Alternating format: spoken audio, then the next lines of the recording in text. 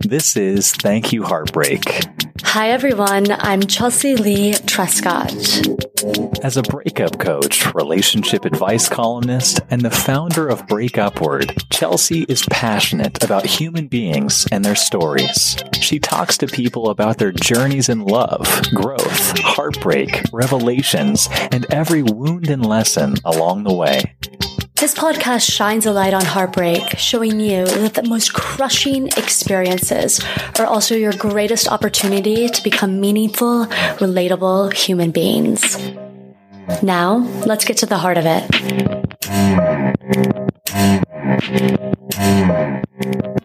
Hi everyone, this is Chelsea Lee Trescott, breakup coach and podcast host of Thank You Heartbreak, and this is episode 202 with Linda Olson.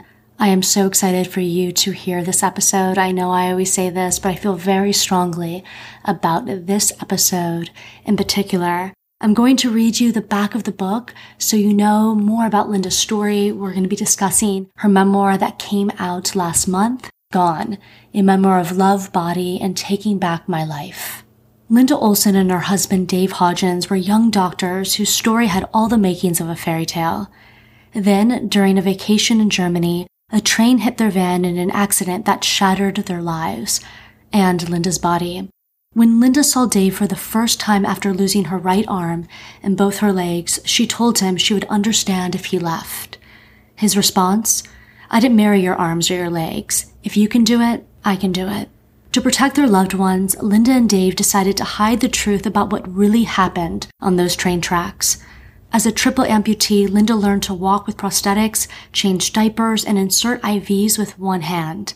She finished her residency while pregnant and living on her own, and she and Dave went on to pursue their dream careers, raise 2 children, and travel the world. In Gone, Linda asked readers to find not only courage, but also laughter in the unexpected challenges we all face. The day of the accident, no one envied her and Dave. Today, many do. I will stand in agreement with that one. I'm someone that really envies the wisdom and the perseverance that someone like Linda has. I'm excited for you to listen to this episode and understand why you might envy Linda too. As always, thank you for choosing to spend your hour with us.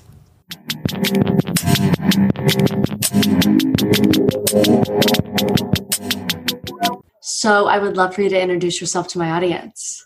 Thank you so much for inviting me. My name is Linda Olson. I have lots of ways of describing myself. I'm a retired radiologist, but right now the biggest part of my life is I'm a new author, and I have a book coming out this fall. The title of it is called Gone, a memoir of love, body, and taking back my life. So in my current part of my life, I'm an author. I've done lots of other things in my life, which we can go into. We will. I love that your husband always called you Olsey. Does he still call you that? Oh, yes. When we got married, we were medical student classmates. Well, let me back up. We were not in medical school when we got married, but we were classmates. And when we got married, his mom had been a civil servant worker, and he had grown up in the era of women's lib, and he felt strongly that women should keep their own name. So I originally hyphenated it Olson-Hodgins, and then when I lost my arm, it was just too much to write. So I had always kept it professionally. I'd always been Dr. Olson. So he always called me Olsey as a term of endearment. So from the day we met in medical school, I've always been Olsey. So that's how it's so endearing.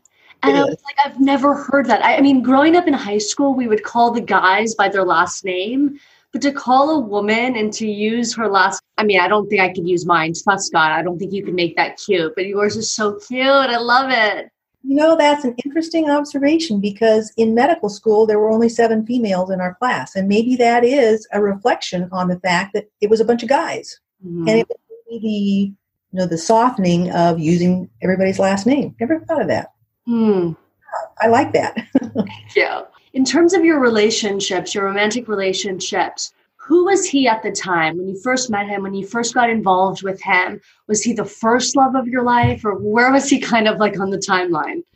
No. By the time you get to medical school, you've been through high school, college, and I was, several people into relationships. But by the time we'd been in school for 2 weeks, I could look around that amphitheater and look at all the guys in the class, and I thought, that one is interesting. Both of us were dating other people seriously at the time, and both of us ended our relationships within weeks of starting medical school. Interestingly, we kept our relationship very quiet all the way through medical school, just because we didn't want to complicate things. So a lot of people didn't know we were dating until towards the end or after we were done. So, yeah. I had a friend that was dating, still is, but at the time she was dating someone that was working with her. And something that was really difficult was keeping it a secret and feeling like he wouldn't acknowledge her at work. Or like she would watch him be, friendly with the other coworkers, but really kind of ice cold with her. Did you guys have any of that? Yes. Interestingly, when we were in our third year, when you go out on the rotations, so your clinical rotations, you're up on the hospital floors, the nurses loved Dave. And I used to watch from afar and think, they don't know. I've got him. But, he was just kind of open with everybody. He just was friendly to everybody. Yeah, he didn't recognize the fact that they were hitting on him. But we're both very private people. We've been that way all our lives, and we still are to a great degree. So it was probably easier for me than it might have been for other people to kind of keep it quiet. Where does that privacy come from? Because I'm the least private person. Perhaps it's a way of keeping control. Maybe it's a way of staying in charge of things. When you keep things to yourself, other people don't know them. I don't know. I never thought of that question before, but it strikes me that may be part of it, because we are both controlling people to a large degree, which is a lot of why we were successful after we had our accident, was we were intent on being in charge. Yes. I mean, I felt that when you guys, and I really want to understand it more, when you guys made this pact to each other, that what had happened was you guys stalled out on the train tracks. I went over that pact a few times, and I was like, am I missing something? Were you guys talking about that you were rewriting history? What was the pact? This is kind of the end of the book. So. Oh, no, did I not? Because I think I have like 20 pages left. Okay, well, the pact comes out at the very end, and it was a very important part of our story. And in fact, became one of the major reasons I decided to write the book, because we had kept this pact for pretty much 35 years. And it was a real important part of why our lives turned out so well. I'm willing to tell it to you. It's not going to. Yeah, I'm like in shock, but okay. Well, within the first 3 or 4 days of having had the accident, we were in the hospital, and I never lost consciousness. Yeah. From the train was visible, the time it hit, and I was awake when everything came to a stop. So I always knew what had happened. I sat down with Dave, or we sat in my bed, and I said, we need to deal with what was going on. We stalled on a railroad track and couldn't get out of the car and got hit. I said, we want to have a family someday. Your dad was driving. We don't want people to really know that he stopped the car and turned off the engine to look at a map. Oh. So it was a conscious decision. It was a very inadvertent conscious decision. He would never have done that if that had ever been an obvious result.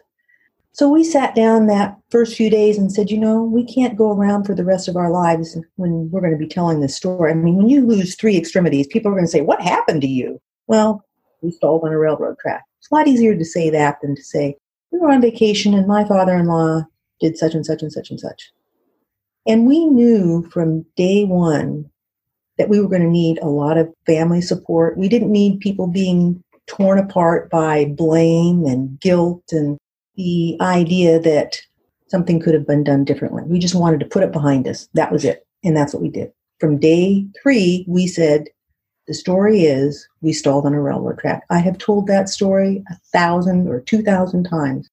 We finally decided that it was probably an important part of our story, because it's why a great deal of why we were successful, because we took charge and didn't let blame or problems become overwhelming. That's behind us. We're done. We're going to move forward. So that's been our whole life. As you move forward, you pick up and you say, I can't blame people. There's no what ifs. There's no going back. Done.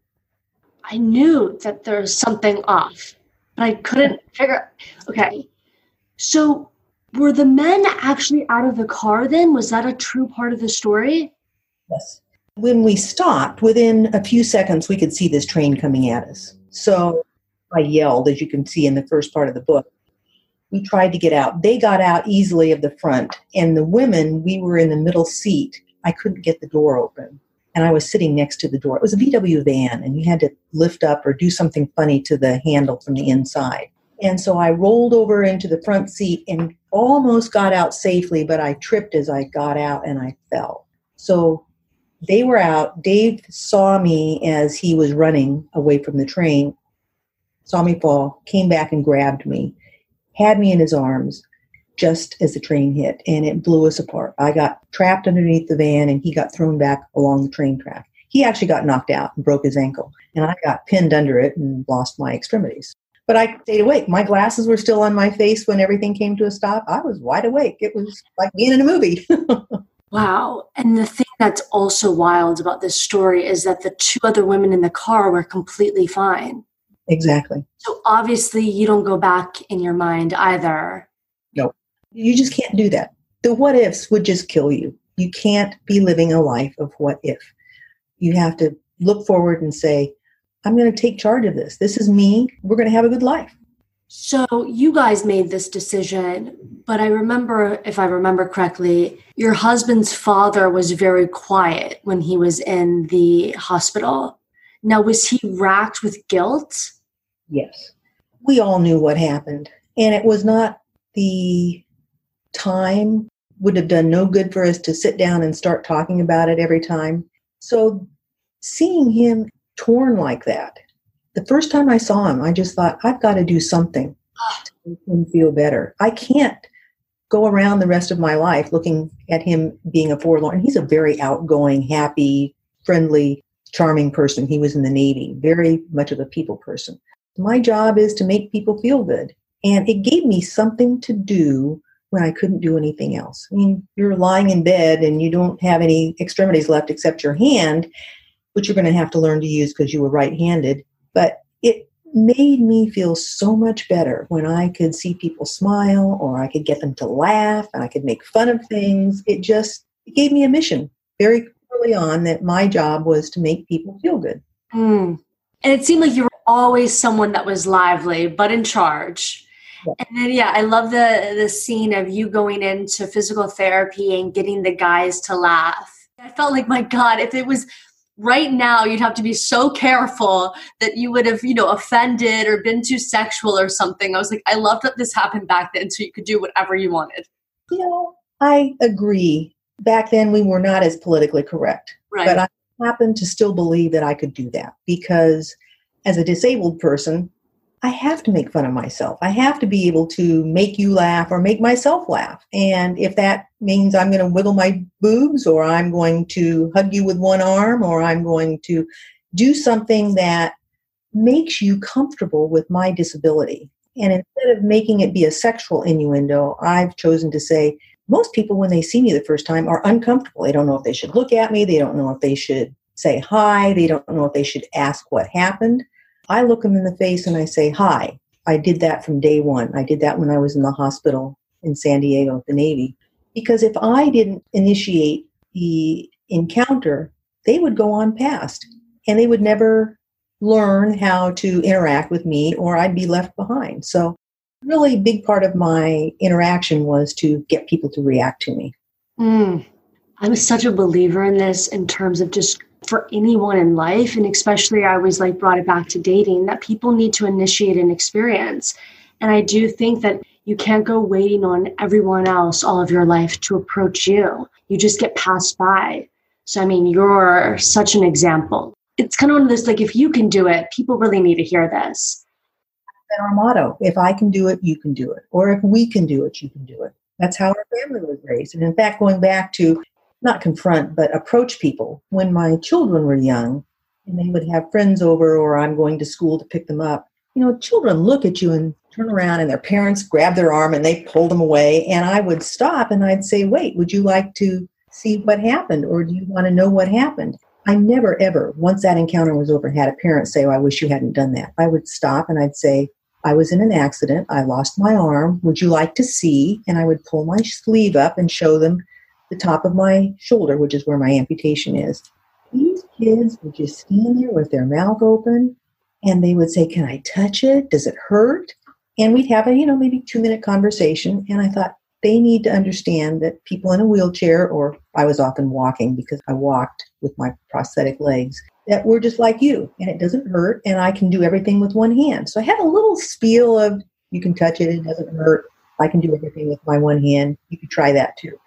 And parents would walk away and say, thank you. So it's, again, there's so many things as a disabled person that you can do if you feel like interacting with people. And I've had a good time doing it. Wildly enough to me, the last person I interviewed was a past Olympian that is now paralyzed. And a big part of his story, and just so interesting that you brought it up, is kids looking. These kids are just so naturally curious. And what has been so painful for him is not watching the kid's face, but watching the parents as they pull their children away as if he's contagious. And he talks about this one girl, the first day he was at a mall, watching all those kids and parents do that. And this one girl approached him with the mom. And he was just really commending the adults' bravery to come and ask a question, to allow the child to ask, because he was saying that, some people don't know how someone's going to react. Like, would you be offended if someone came and asked you things? And I just love how you guys are both similar in that regard. You'd rather call attention to something, and that it's because other people feel uncomfortable. What's fascinating about that is you're allowing it to be about others' discomfort and not your own. Right.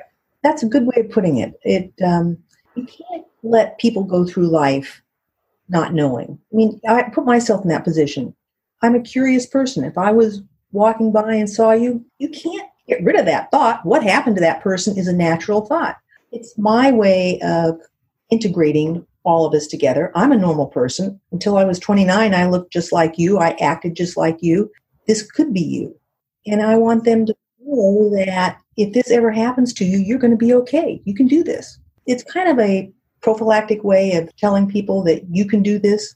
It's funny when you talk about these little kids, and I'm sure the person you talked to before may have had stories like this, but when I would say I lost my arm, I had more than one child say, oh, can we help you look for it? No.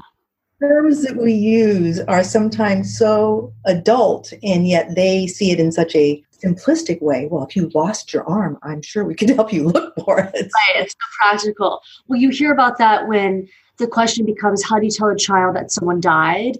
And I've heard that if you use like this mystical language, they don't understand. So you have to be like so exact about it. Like the arm is gone, but we can't find it. Yeah. So you say that this could happen to you. And that's a big thing, right? That like you were someone that was in a bikini when she was 29 years old, gardening. And you're saying like, you look like other people with your body, they wanted to be you too. But knowing that this could happen, this could happen to me, what is a message that you feel like you could tell people that knowing that anything could happen to us, how should we appreciate or approach our lives now before something happens to us? Oh, that's a huge question. One of the reasons I think early on I was able to deal with this was I could think back to what I'd already done in my life. I had climbed Mount Whitney twice. I'd been down the Grand Canyon. I'd done a lot of things. And I had never not taken advantage of the opportunities that were given me.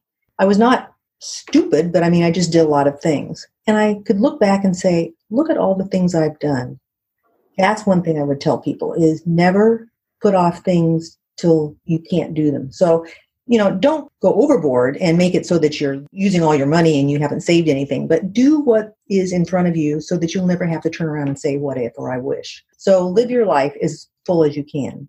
The rest of it, and this was one of the reasons early on, when I was in the hospital, both in Austria and at the Naval Hospital, I wanted so badly to have a picture of me that people could look at. I wanted probably, and I say in the book, in a tank top and my tight jeans or a bikini. I wanted people to see me the way they thought a normal person should be, because I didn't feel like they could look at me and make that big jump. I felt like they needed some intermediary to know that I had looked like this before. And having had a lot of advantages in life. I mean, I had gone to medical school, I was a doctor, but nobody knew that. When I was in the hospital, they would just look at me and I was just a crip. I mean, I was a nobody. I was going to be in a wheelchair the rest of my life. And I thought, that's not the real me. The real me is going to be up and walking and talking or whatever. So I wanted them to make that jump and say, this is who she was. That's who I am. This could be me. Now let's deal with her like I would like to be dealt with. And it worked to a large degree, I think.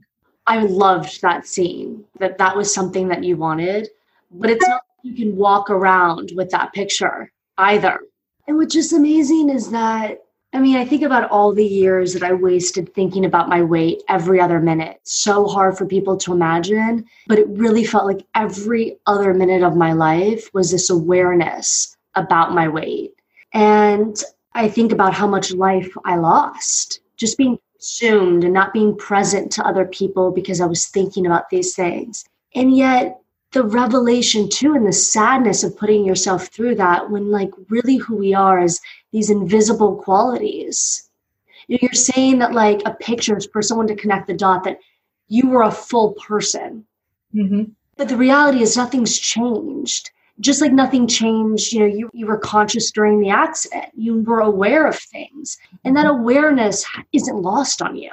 No, and to take what you just said a little bit further, when you talk about your weight, my husband and I talk about this in the book, is he took me to the beach within several weeks after we got back. I was like, oh my God, I would not go to a beach. I'm like, you're on a beach. I just couldn't, that was a scene. But sorry, go on. I thought about that.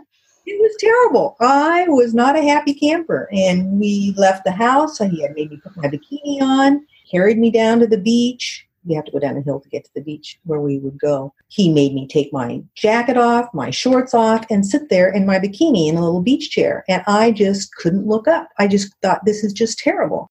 That was part of the pushing and pulling that he did for the first year, all the time. It was kind of like, I want people to see us together.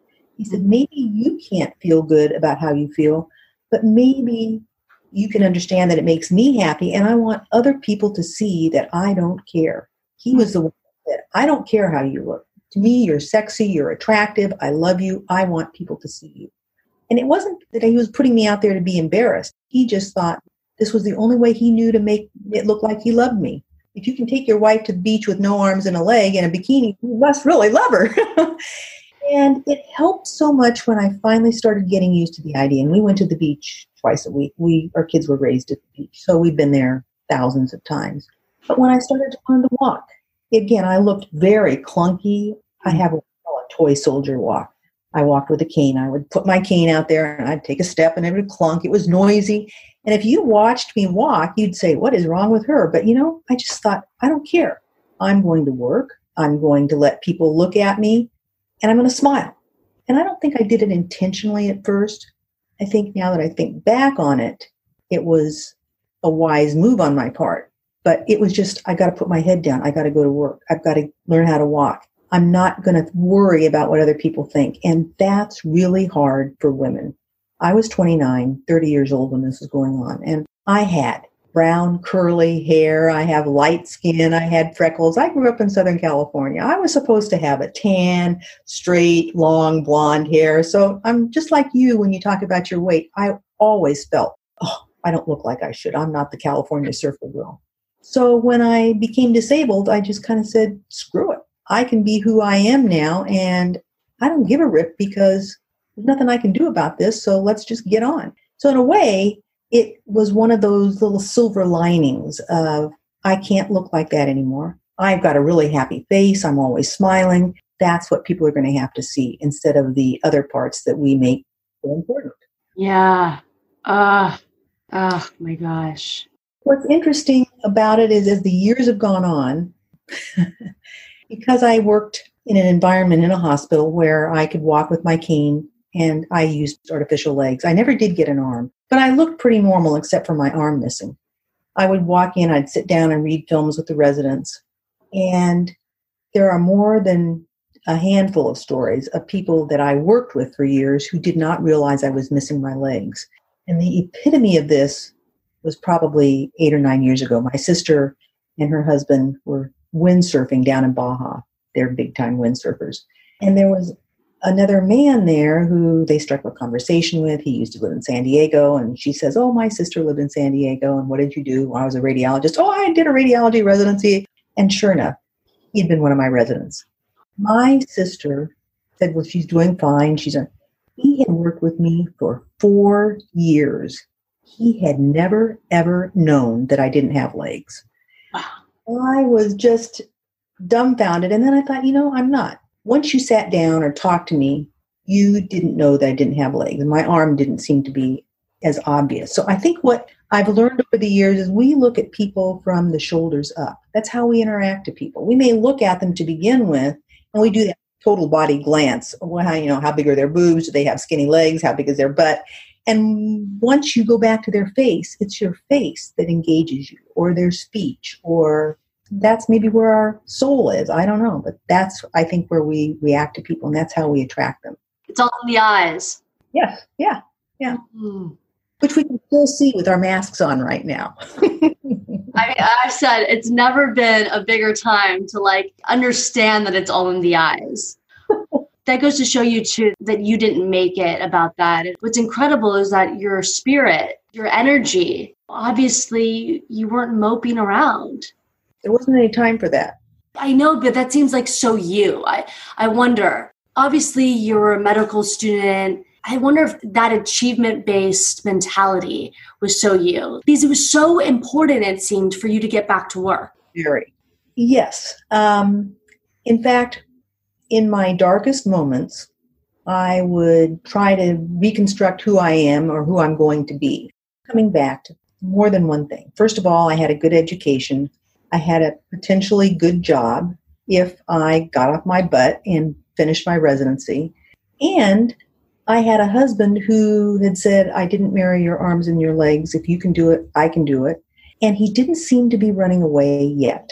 And so I'm thinking, okay, I've got a husband who loves me and who's willing to work hard and help me. And I have a potentially good job and we've got family support.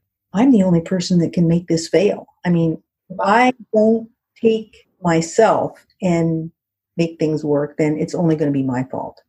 When you put it all back on yourself, it makes it a lot easier to kind of say, I guess I better do that. I'm not waiting for somebody else to do it for me. Do I need help? Oh, yes, I need a lot of help. I can be very independent. In fact, that was another one of my very large goals early on, was to be able to go back to living by myself if possible, which, as you know from the book, I did. But to be able to take care of myself as much as I could. And as I've gotten older, there's more things that I can do and there's more things I can't do. So it's kind of ever evolving back and forth. Always a moving target, which is what kind of makes it interesting because things are never stable. So there's always a new challenge out there. And part of the challenge is figuring things out again. And then being able to turn around and pat yourself on the back. Oh, I figured that one out, or that didn't work, or I really am unable to do that now. I hate the word can't. So I try to say I'm unable to do that now. Either I need to do it a different way or get somebody to help me to do it. I think if I can go back, getting my independence back was another huge issue for me. As I started realizing that I was going to be able to walk, that I could go back and finish my residency, I had been living by myself in Los Angeles, and I had 9 months left before my residency would be done. And I just thought if I could go back and live in that apartment again, finish my residency, I could come back and be whoever I need to be. Because in my mind, I know that I succeeded. I was able to live on my own. And I took my year leave of absence, medical leave of absence, and went back and finished. I happened to be pregnant when I went back and finished. But that was part of the whole kind of sequence of events that let us know that we were going to have a normal life. Mm-hmm. It was a different normal, but it was going to be normal. And once we knew that, then we could sit down and say, okay, we've got our jobs, we've got a family. We had 2 children after the accident, 3 years apart. We had a daughter who's now 39 and a son who's now 36. And it was kind of like, okay, now that you've got a family, let's do the things that families do. And let's do all the things we wanted to do. And that's where I think our life became very full and very rich, was taking our children camping out in the wilderness. One of my college roommates and her family go with us, took us out to Yellowstone the first time, put us in a canoe, went out camping in the wilderness, no bathrooms, no nothing for 4 days. And we said, we can do this. My husband learned how to carry me on his back in a backpack.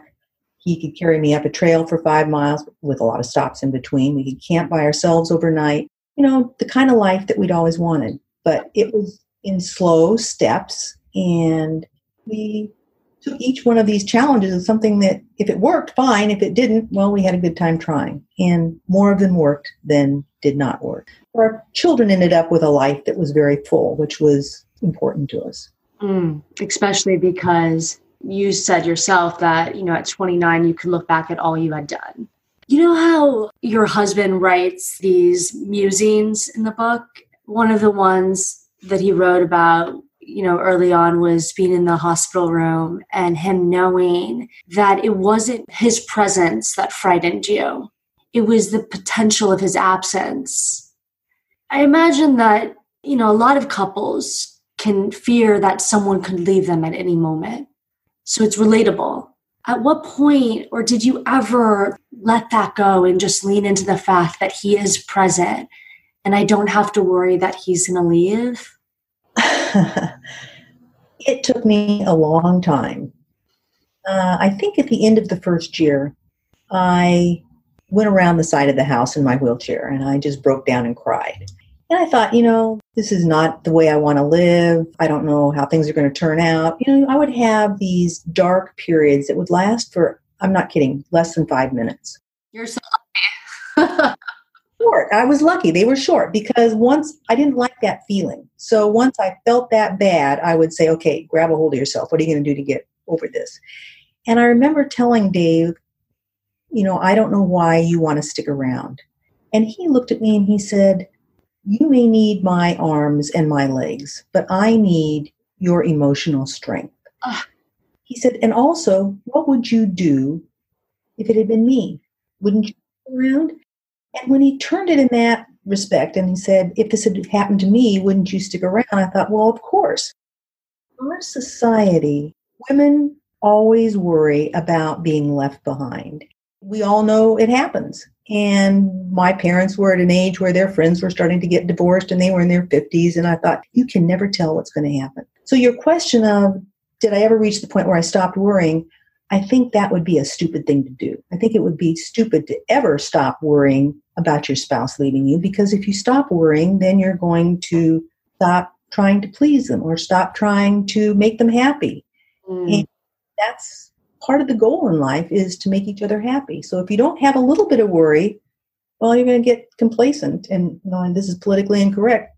When we got married, which was a ceremony with nobody in the audience, that's not in the book, but he told me, he said, there's one caveat to us being married. He said, if you get fat, I'll know that you don't care. I can't say that. That's not politically correct to say anymore, but dare you? His way of saying, has often said, I wasn't totally serious when I said that, but he said it was the only thing he could think of that would let me know that this is how I took care of myself for him, or I cared about what he thought about me. So for him to have said that when we got married, and then to have put up with me with no arms and no legs, tells you he really didn't think that, but he really wanted us both to understand that if we were going to stay married, you don't stay married just by luck. Staying married is work, and it's not always fun, but it's always worth it in the long run.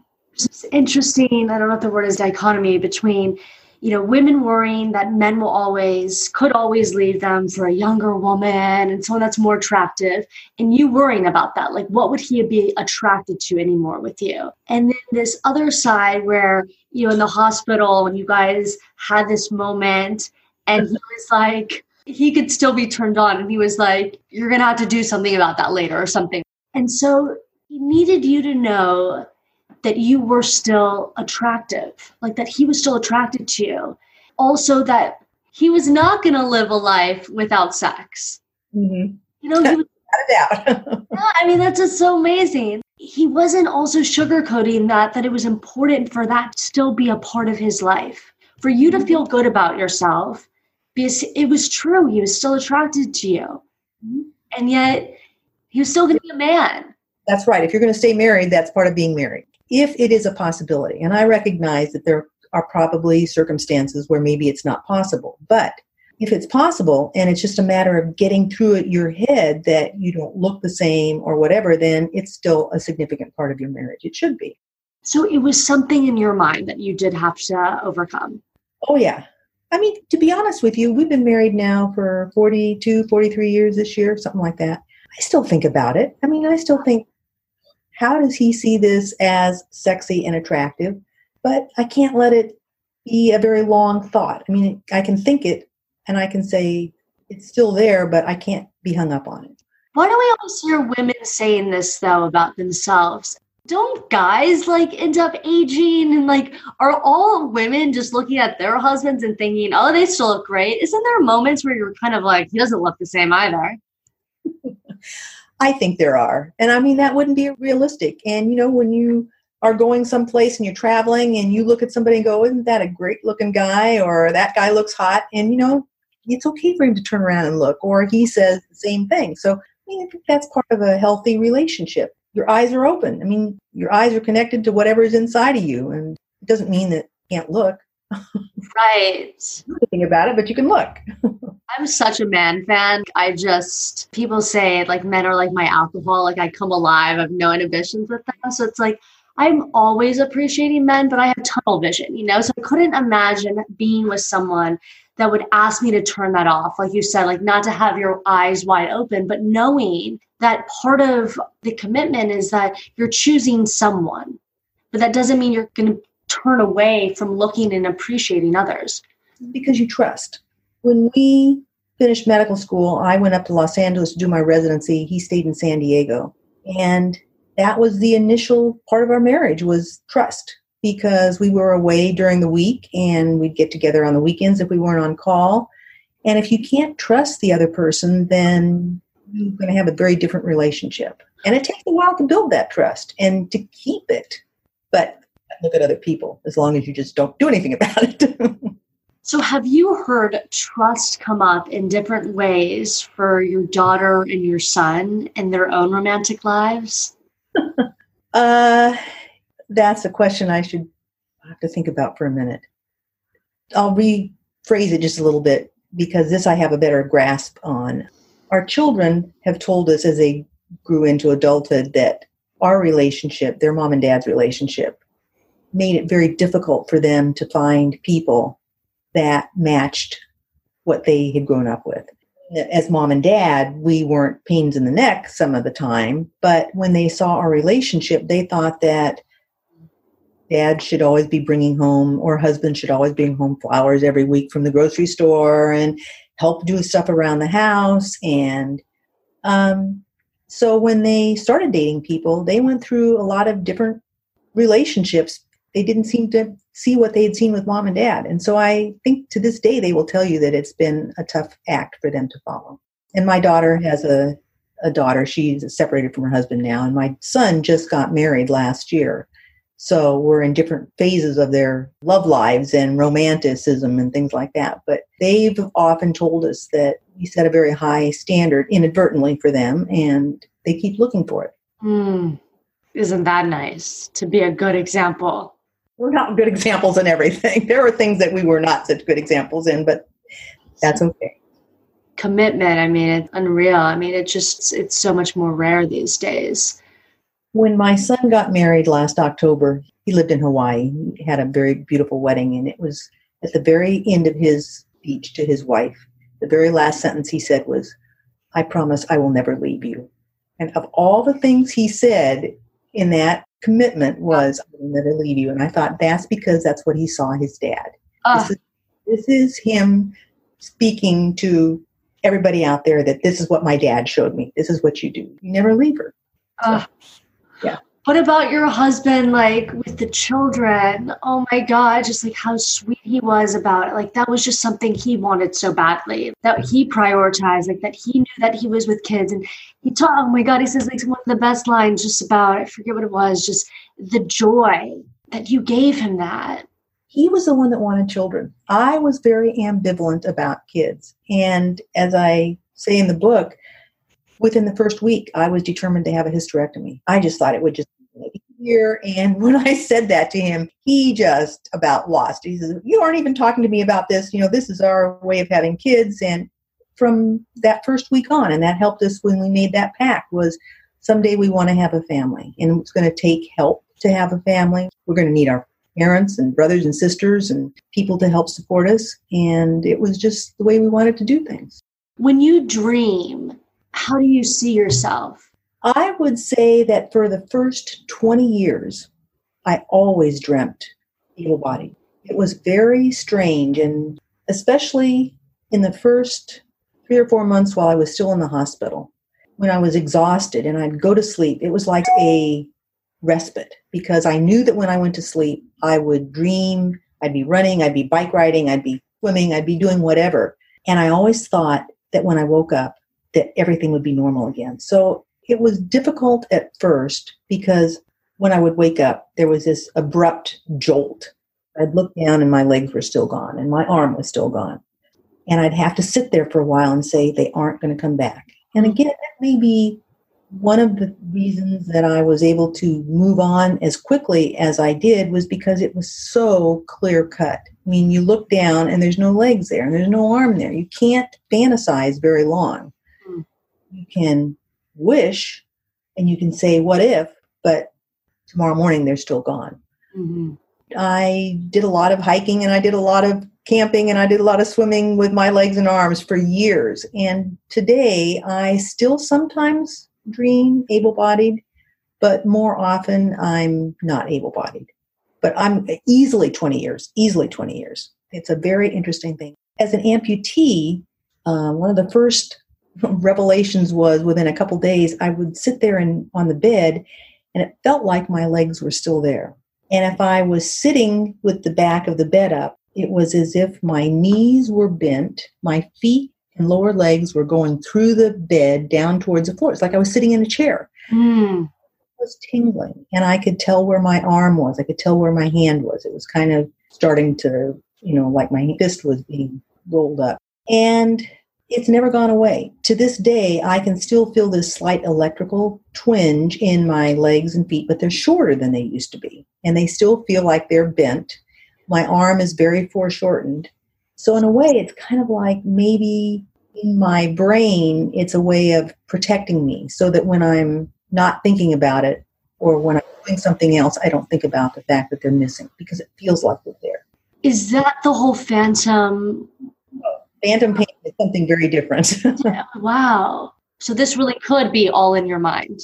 Well, if you think about it, all the electrical connections from my brain and my brainstem and my spine are still intact. So there's nothing to tell them that they're not there, I presume.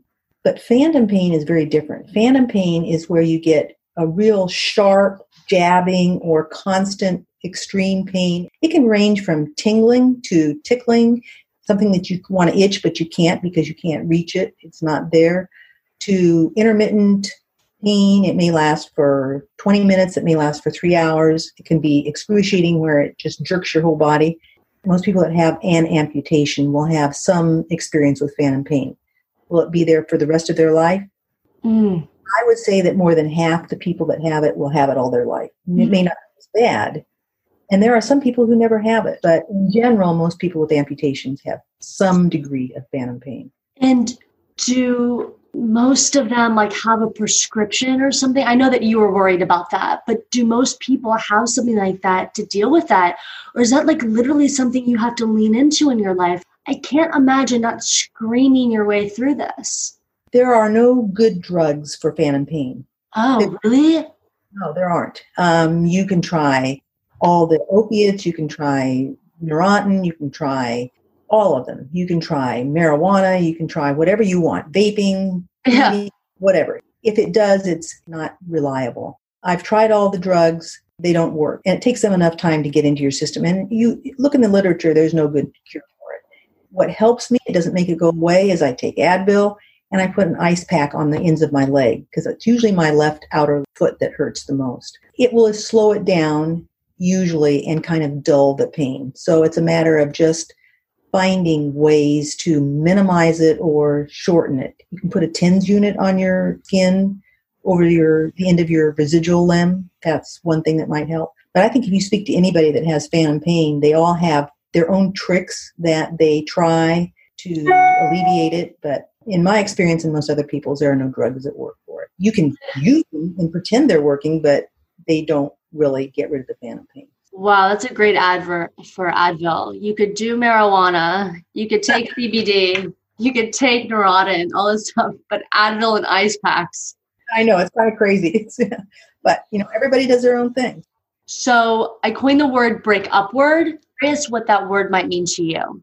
Well, as soon as you said that, because I can see you on Zoom right now, and I saw your arms go up. And to me, breaking is something bad. And going upward is usually something good. I would feel very strongly that the worst thing that happened to me in my life was that accident. But it was the worst thing, and everything went up from there. It never got any worse. As Dave said, he was a radiation oncologist, so he dealt with cancer patients all the time, and some of them were going to get better, and some of them weren't. We are at the bottom now, where only way we have is to go up. So that's the breaking up, not breaking, but breaking and going up. And to me, there's so many parts of my life that would never have happened if I had not had this accident. And I think many people that are disabled will tell you the same thing. The positivity that came out of their accident or their tragedy has been the way they've chosen to relate to people, and they've encouraged people to relate to them and living a life that shows them they can be happy. Writing this book was something I was never going to do. For years, people said, you should write a book, you should write a book. As the kids were growing up, you should write a book. And I said, no, I don't need to write a book because I'm busy. I've got a job, kids, I got a family, we've got to do all this stuff. There's no time to write a book. But finally dawned on me that maybe we did have a story to tell and that people would actually be able to look at it and say, again, it comes back to if they can do it, I can do it. And part of what we haven't talked about is 5 years ago, I was diagnosed with Parkinson's disease. So that became the new challenge in my life. And it was also the challenge that made me realize that my story, our story, my husband's and mine and my children's story, was more significant than I wanted to let on about. Mm-hmm. Early on, people had said, oh, you should go on Oprah, you should do this. I said, no, I don't need to be out in front of people. I want my life to be lived with one person at a time. You sit next to me at work and you learn from me, or we learn from each other, and that's how I relate to people. And I've loved that way of approaching life. When I joined the Parkinson's community, I came home after a meeting the first time and I just sat down and cried. And I just thought, oh my God, this is a downhill disease. And I was in a wheelchair by then, and I looked at the people around me and they were more disabled than I was. And I've been disabled for a long time now. And I thought, this is a new challenge. This is going to be a downhill course in the long run. There's no way of making this one go uphill. Mm. So how am I going to stay positive about it? And I was invited to give a talk at a large Parkinson's meeting. And I said, no, I've only been diagnosed a year ago. People can't tell I have Parkinson's. I don't have a tremor, because I'm not walking. You can't tell if I shuffle my feet because I don't have feet, and I could make a joke out of it. We want you to do it is because you've been disabled for so long and been so successful at it. And we want our community to be able to see this story. And it hit me all of a sudden. I looked at all these people and I got up and I showed slides of butt walking around with Dave carrying me on his back and camping and doing things. And I started it by saying, you and I have problems using our hand. I only have one hand. Your hand shakes. You have trouble walking. I have trouble walking. We look funny. But here, I want to show you how funny looks and how funny fun can be. Mm. I make them laugh. And I get to the end and I have a butt walk race little video that I use that I inadvertently did with my personal trainer one day. We were at my house and I said, Caroline, have you ever butt walk raced me? And she said, no. So we got down and she turned her iPhone on and she put it up on a stand and she counted and we took off across the entryway to our house. And here's my work like this, and she's got her legs out there, and she just can't get it. I mean, I just take off, like 100 miles a minute. We just burst out laughing. And when I show that to audiences, they have to laugh. It's just the funniest looking. Here's this little butt walk person who I'm, don't have any legs, no arm, and I'm just kind of juggling around. And I thought, this is my mission now. I've got to convince people that even though you're going to get worse and you can't do things, you can still get out there and do things. And at the end of a couple of my talks, people came up to me and they were the caregiver, usually for somebody with Parkinson's. And they said, my husband's had Parkinson's for 10 years and he used to love to golf and he just doesn't want to go out. After your talk, he just turned around to me and he said, if she can do it, I can do it. So that's kind of, again, part of the impetus for the book, in a way, is more now for me to show people with things like Parkinson's or other disabilities, more than perhaps just amputees, because that's a small part of our population, that get over it. I mean, let's go out and have a good time. Let's look funny together. Let's make fun of it. We have to. We're going to have a good time. And my motto on my webpage is get out and go, because that's the only way you're going to have fun. You want to stay home and close all the windows and mope? Well, probably not. So let's get out and go. It's like you can wait for things to get worse. And then, like you said, look back and say, if only I had, played golf, for example, while I could, even if it was kind of shaky in the beginning. And it's like seizing on the range that you can tap into now. Wow, it's so fascinating, though, because what I've picked up on from listening to you is part of the pro of your accident was you couldn't fantasize about anything coming back. You knew what it was. And you knew that it could get better if you managed to do other things, if you didn't limit yourself. But something like Parkinson's, and I think, cancer, a lot of different things, is you don't know where it's going.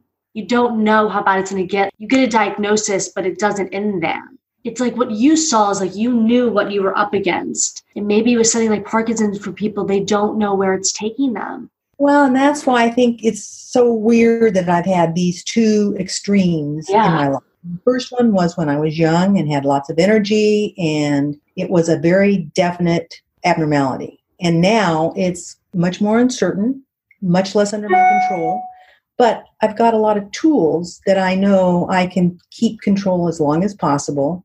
I still have a choice as to whether I want to be upbeat and be engaged with people. Will it stay that way?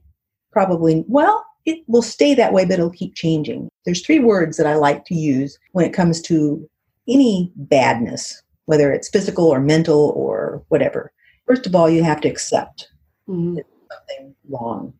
And I say wrong, and not in a bad and good, evil, bad thing. There's something that doesn't work right. And you have to accept it. Some people, it takes a long time. Mine was easy because it just wasn't there. It was gone. And secondly, you have to adapt. Once you've accepted, you've got to learn how to do things differently and accept that fact. And the last part is I use the word innovate. You have to learn how to do things differently and create new things or go different places. That's the part that becomes the challenge. And it's always the moving target. The acceptance and the adapting, they kind of go behind. It becomes constantly innovating. It's like, for many years, my husband used to cut my fingernails because I had only one hand. And I hated it. It was one of those things of being dependent. And maybe 12 years ago, I figured out how to file my fingernails. And I could put my fingernail file between my shoulder and the back of my wheelchair, and I just had to figure out a way to hold the fingernail file. Or I could put it down between my legs and hold it that way. Or I could put it on a surface. Kind of became one of my trademarks. When I would give a talk at the end, I'd say, now, we all have challenges and we can all figure out how to do things. I would have them, whoever was sponsoring the talk, I'd have them put an emery board at their place at the table and say, the last thing I want you to do when you leave, I want you all to pick up that emery board and I want you to try and file your nails with one hand. And you could hear the Twitter in the audience. And then they would take it seriously because I said, you can do this. And this is what the rest of your life. And they might be, administrators for the hospital or something. I said, you're going to be constantly having things that need to be done differently. And if you accept it as I wonder if I can do this instead of, oh, I can't do that. You're surprised how often you'll be able to make that change or figure out something or create a new way of doing something. So, yeah, it looks funny. I still stick the fingernail file between my shoulder and my jaw and hold it. So it's kind of constantly, you're always looking for new ways to do things that, even 40 years later, you go, oh, I didn't think about it that way. I can do something now. And when it happens to you, when you figure out that way, do you get like an adrenaline rush? Yeah. And there's another little phrase that I often do when something is hard and I'm thinking, oh, I can't do this. And if I just stop for 1 second and say out loud, I can do this, just moving my mouth, saying it, taking that breath, hearing it, for the next 5 minutes, I feel like there's some rush, not a big high, but there's something physiologic that gets kicked into. It's kind of like, okay, I can do this. And it gives me a little bit of extra energy or a little bit of extra thought process to solve a problem. Does it always last? No, but it's that little burst. It's like a little pill. I can do this. I so agree in that. I think those bursts save us.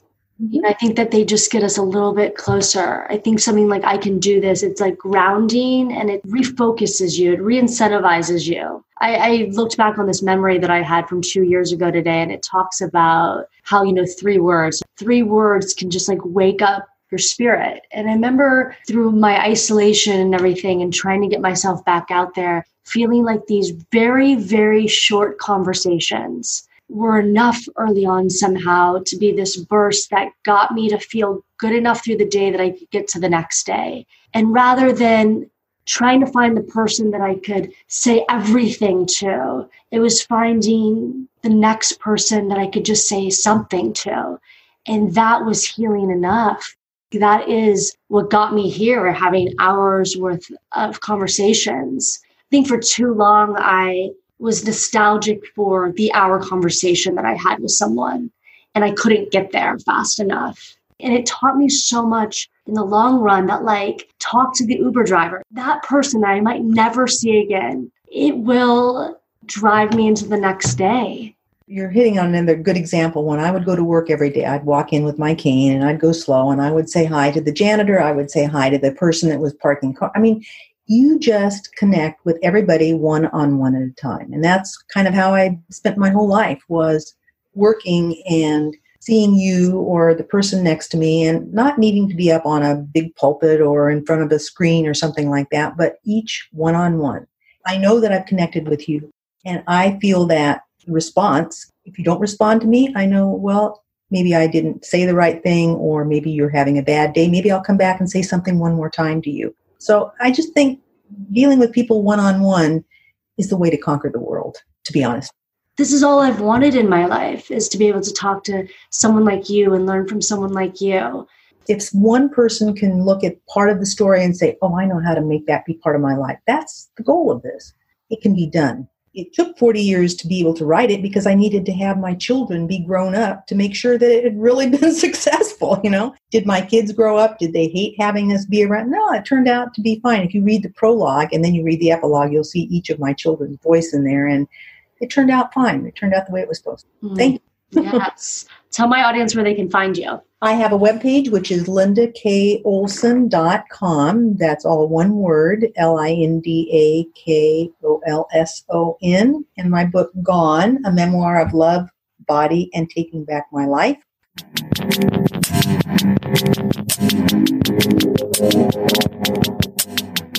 If this episode resonated with you, it would mean the absolute world if you could pass it on and let other people know about it. How you can support this podcast is really just sharing it, telling people about it. If you know someone that's hurting in their heart, tell them about Thank You Heartbreak. And if you want to be a guest on Thank You Heartbreak, reach out to me. You can find me on Instagram at Thank You Heartbreak, or you can email me directly at Chelsea, CHELSEA, at breakupward, breakupward.com.